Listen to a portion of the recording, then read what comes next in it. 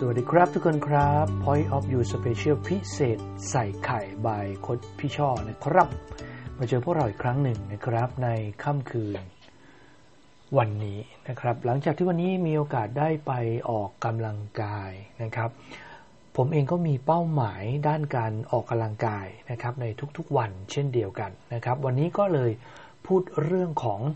การตั้งเป้าหมายให้ชัดเจนนะครับเมื่อตอนที่แล้วนะครับพูดถึง grow model ไปนะครับ grow model เนี่ยมันหมายถึงเป็นโมเดลตัวหนึ่งในการโค้ชที่ทำให้เราเนี่ยไม่หลงในการทำเป้าหมายให้ประสบความสำเร็จซึ่งข้อดีของ grow model เนี่ยครับมันเป็นเขาเรียกว่าเป็นการวางเป้าหมายหลักและเป้าหมายระยะสั้นในแต่ละตอน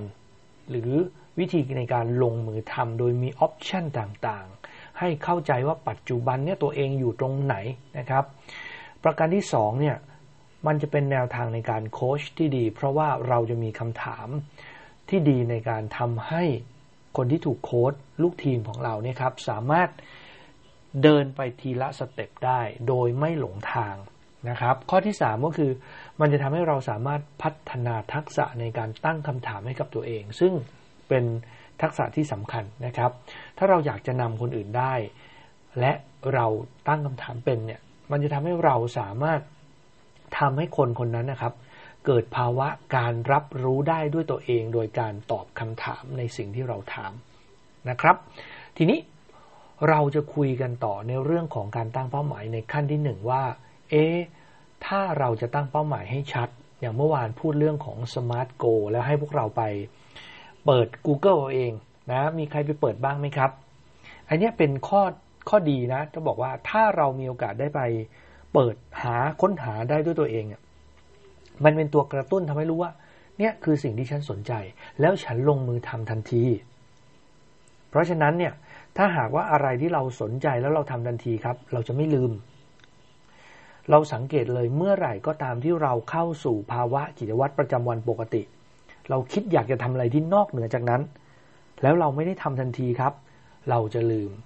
เพราะฉะนั้นถ้าหากว่าเราอยากจะพัฒนาเรื่องการโค้ชจริงๆนะครับอยากให้ฟังทุกๆวันฟังทุกๆตอนนะครับแค่เราฟังสิ่งที่ผมเล่าให้ฟังนะครับน้องๆฟังที่พี่ช่อเล่าให้ฟังเนี่ย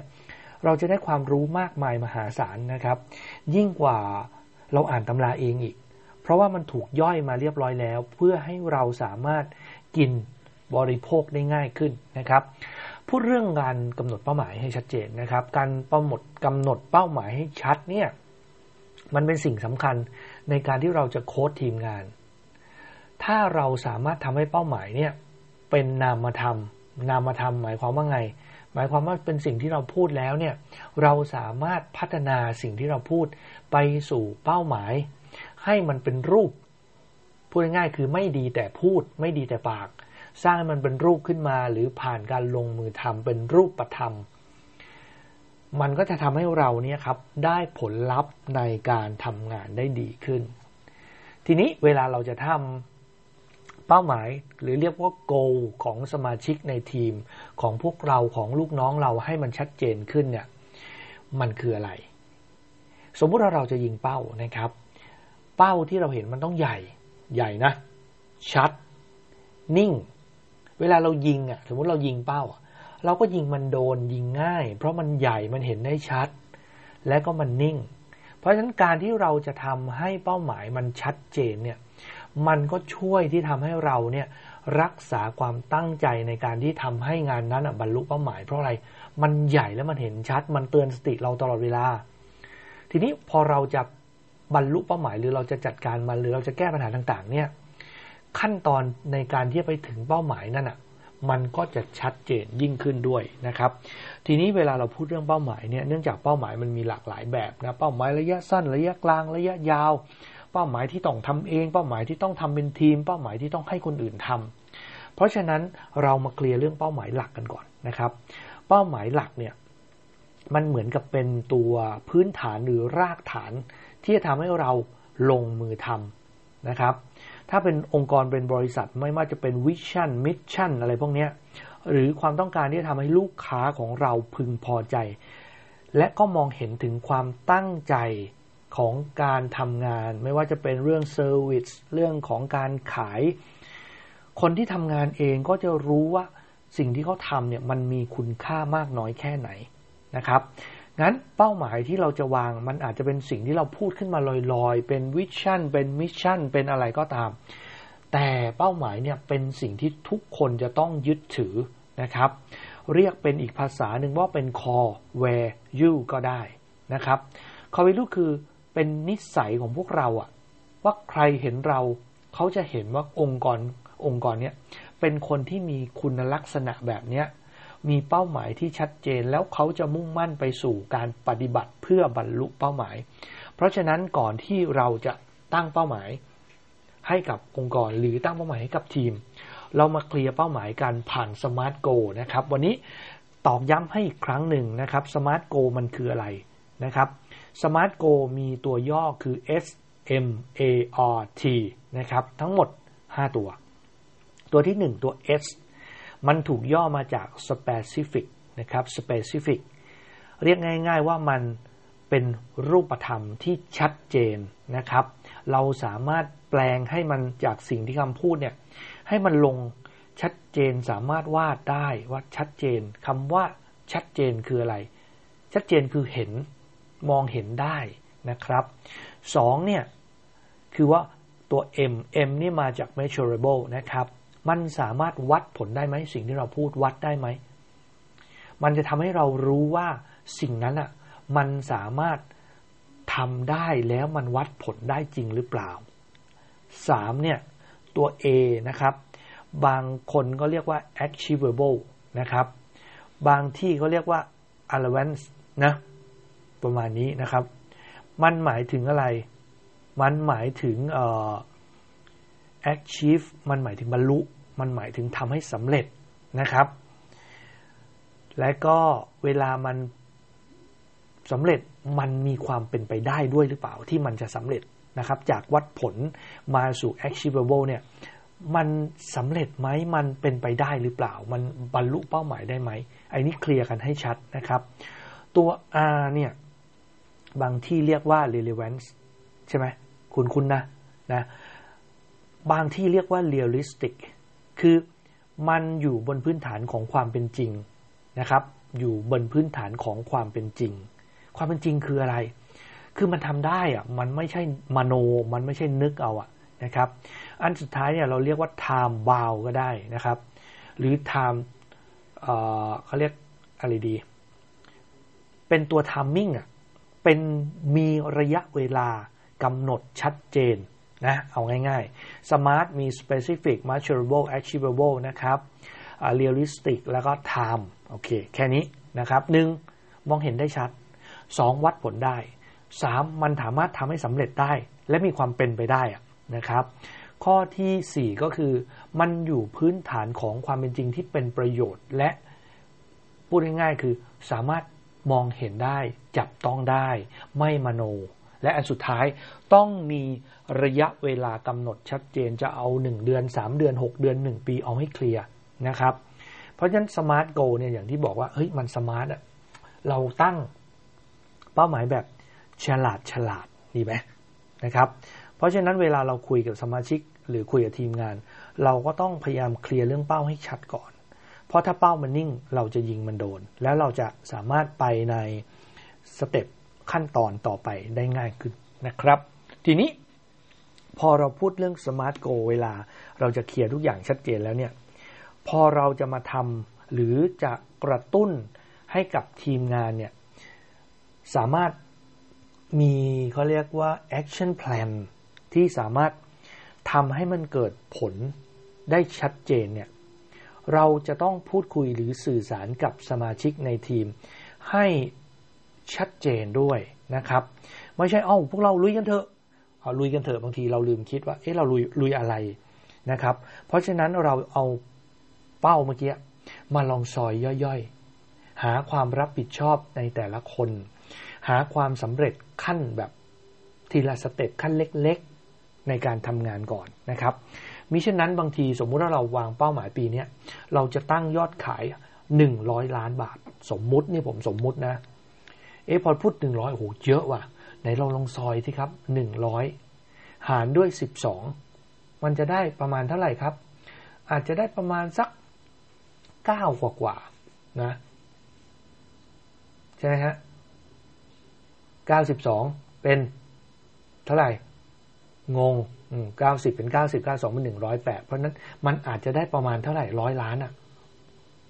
มันก็เกินแล้วเห็นไหมฮะ92 108แล้วนะครับเพราะฉะนั้นเนี่ยมันโอเวอร์ไปแล้วเพราะนั้นเราลองซอยเล่นๆเดือนละ9 ล้านเดือนละ9 ล้านถ้าเราซอยเป็นสัปดาห์ล่ะเป็นสัปดาห์อย่างเงี้ยพอเป็นสัปดาห์หาร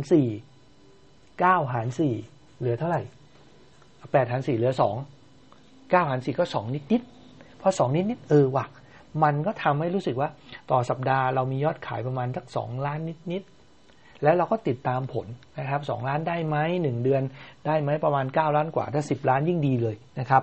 เพราะฉะนั้นเนี่ยเวลาคุยกับทีมงานเราต้องส่งกำลังใจเขาด้วยว่าถ้าเราจะทำให้เป้าหมายจริงเราต้องเริ่มต้นทำอะไรต่อเราก็ไปต่อว่าแล้วปัจจุบันเนี่ยเป้าหมายเรามันเป็นยังไงก็กลับมาสู่เรื่องของ goal นะครับ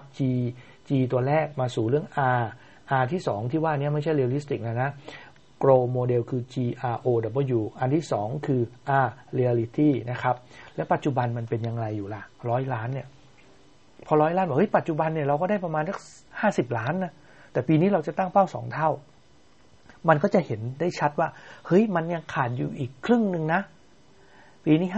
50ปีหน้าเราจะตั้ง100ทำไงดีเราจะพัฒนาอะไรบ้างเราจะมองเห็นแก็ปละนะว่าช่องว่างตรงนี้จาก50ถึง100เนี่ยอะไรที่มันขาดหายไปนะครับเพราะฉะนั้นการตั้งเป้าจึงเป็นสิ่งที่สำคัญว่าเราจะไปไหนสิ่งที่สำคัญในการตั้งเป้านะครับอันนี้ฝากไว้เลยนะครับเป้าเนี่ยมันควรจะเขย่งนิดๆเอื้อมหน่อยอะไรที่เราทำได้แน่นอนเราไม่เรียกว่าเป้านะครับเพราะมันไม่ท้าทายส่วนอะไรที่เราทำไม่ได้เลยหรือไม่ได้จริงๆมันเกินเป้าไปมากจนแบบว่าฉันจะบ้าตายไอ้นั้นก็ไม่ใช่เป้าเพราะฉะนั้นสิ่งสำคัญคือเราจะไม่ยัดเยียดเป้าหมายให้คนในทีมทำงานร่วมกันรู้สึกว่าสุดท้ายแล้วเนี่ยเขาต้องทำงานขี้แตนแล้วไม่รู้ว่ามันจะสำเร็จหรือเปล่านะครับถ้าเป็นไปได้นะครับเราลองมาตั้งคำถามแบบโคชชิ่งเพื่อให้ลูกน้องหรือทีมงานเรามีส่วนร่วมในการคิดและร่วมตั้งเป้าหมายด้วยตัวเขาเอง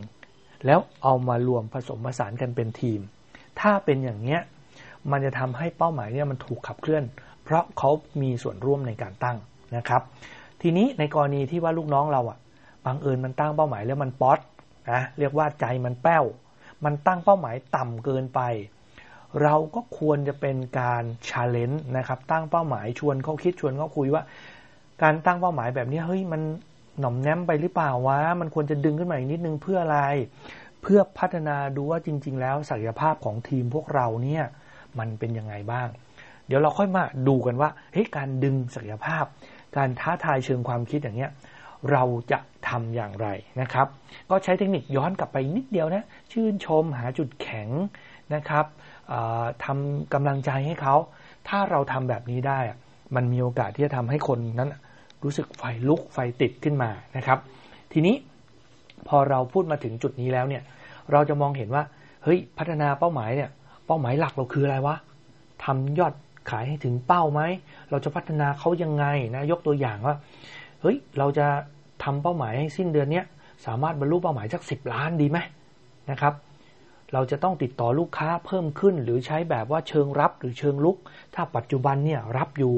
เราจะรุกให้มากขึ้นเพื่อไปหาลูกค้ากลุ่มลูกค้าเป้าหมายของเราอย่างน้อยวันละ3 คนสิ้นเดือนอาจจะได้ถึง100 คนเพราะฉะนั้นเรามีโอกาสที่จะทำเป้าได้ในการขายสินค้าแล้วสินค้าของเราเป็นสินค้าที่เจ๋งเป้งเพราะฉะนั้นถ้าเราจะผลักดันสินค้าสู่ตลาดสัดส่วนของสินค้าใหม่สินค้าเก่าสินค้าที่ทำให้ได้คอมมิชชั่นมากขึ้นสินค้าที่ลูกค้ามีการตอบรับอะไรพวกนี้เราก็สามารถพัฒนาเป้าหมายได้นะครับทีนี้พอเป้าหมายหลักของเราที่เราจะไปถึงเป้าหมายวิธีการตั้งเป้าอย่าลืมนะครับกลับไปสร้างบรรยากาศที่ดีกลับไปสื่อสารกลับไปหาจุดแข็งและกลับไปขอบคุณเขาบ้าง นะครับเพราะฉะนั้นสิ่งเหล่านี้มันจะทำให้การสื่อสารและบรรยากาศในการตั้งเป้าหมายมันก็จะดีขึ้นนะครับลองพูดคุยทักทายการให้รับรู้ว่าความก้าวหน้าของเราตอนนี้เป็นยังไงบ้างการเติบโตไปปัจจุบันเป็นไหมแล้วสุดท้ายครับถ้างานนี้สำเร็จเขาจะได้อะไรอย่าลืมบอกเขาด้วยนะครับและก็เรามาคุยกันเรื่องของเป้าหมายอื่นๆอีกผมว่ามันเยอะมากนะครับจริงๆแล้วแต่ละองค์กรเนี่ยมันจะมีวัฒนธรรมองค์กรที่ต่างกันมีโปรดักต์ที่ต่างกันมีลูกค้าที่ต่างกันเราสามารถชวนทีมงานชวนลูกน้องเราเนี่ยคิดคุยนะครับไม่ว่าจะใช้ SWOT นะครับ SWOT หรือเราใช้ SOA หรือเราจะใช้เขาเรียกว่า Canvas ในการดูแลบริหารจัดการองค์กรของเราได้เพื่อค้นหาว่าสุดท้ายแล้วเนี่ยเราจะไปที่ไหนไปอย่างไงไปด้วยอะไรกลุ่มลูกค้าเป้าหมายเราคือใคร Product เราคืออะไรตลาดเราอยู่ตรงไหนนะครับเราสามารถค้นหาอะไรมากมายแต่อย่าลืมเคลียร์เป้าหมายให้ชัดก่อนนะครับแล้วค่อยมาลงรายละเอียดวันนี้สรุปคือเคลียร์เรื่องเป้าหมายนะครับจาก Grow Model GROW งั้นวันนี้เราคุยกันเรื่องการตั้งเป้าหมายชัดเจนหมายความว่าถ้าเป้ามันนิ่งก่อนเราจะยิงได้โดนยิงได้ถูกและยิงได้แม่นนะครับ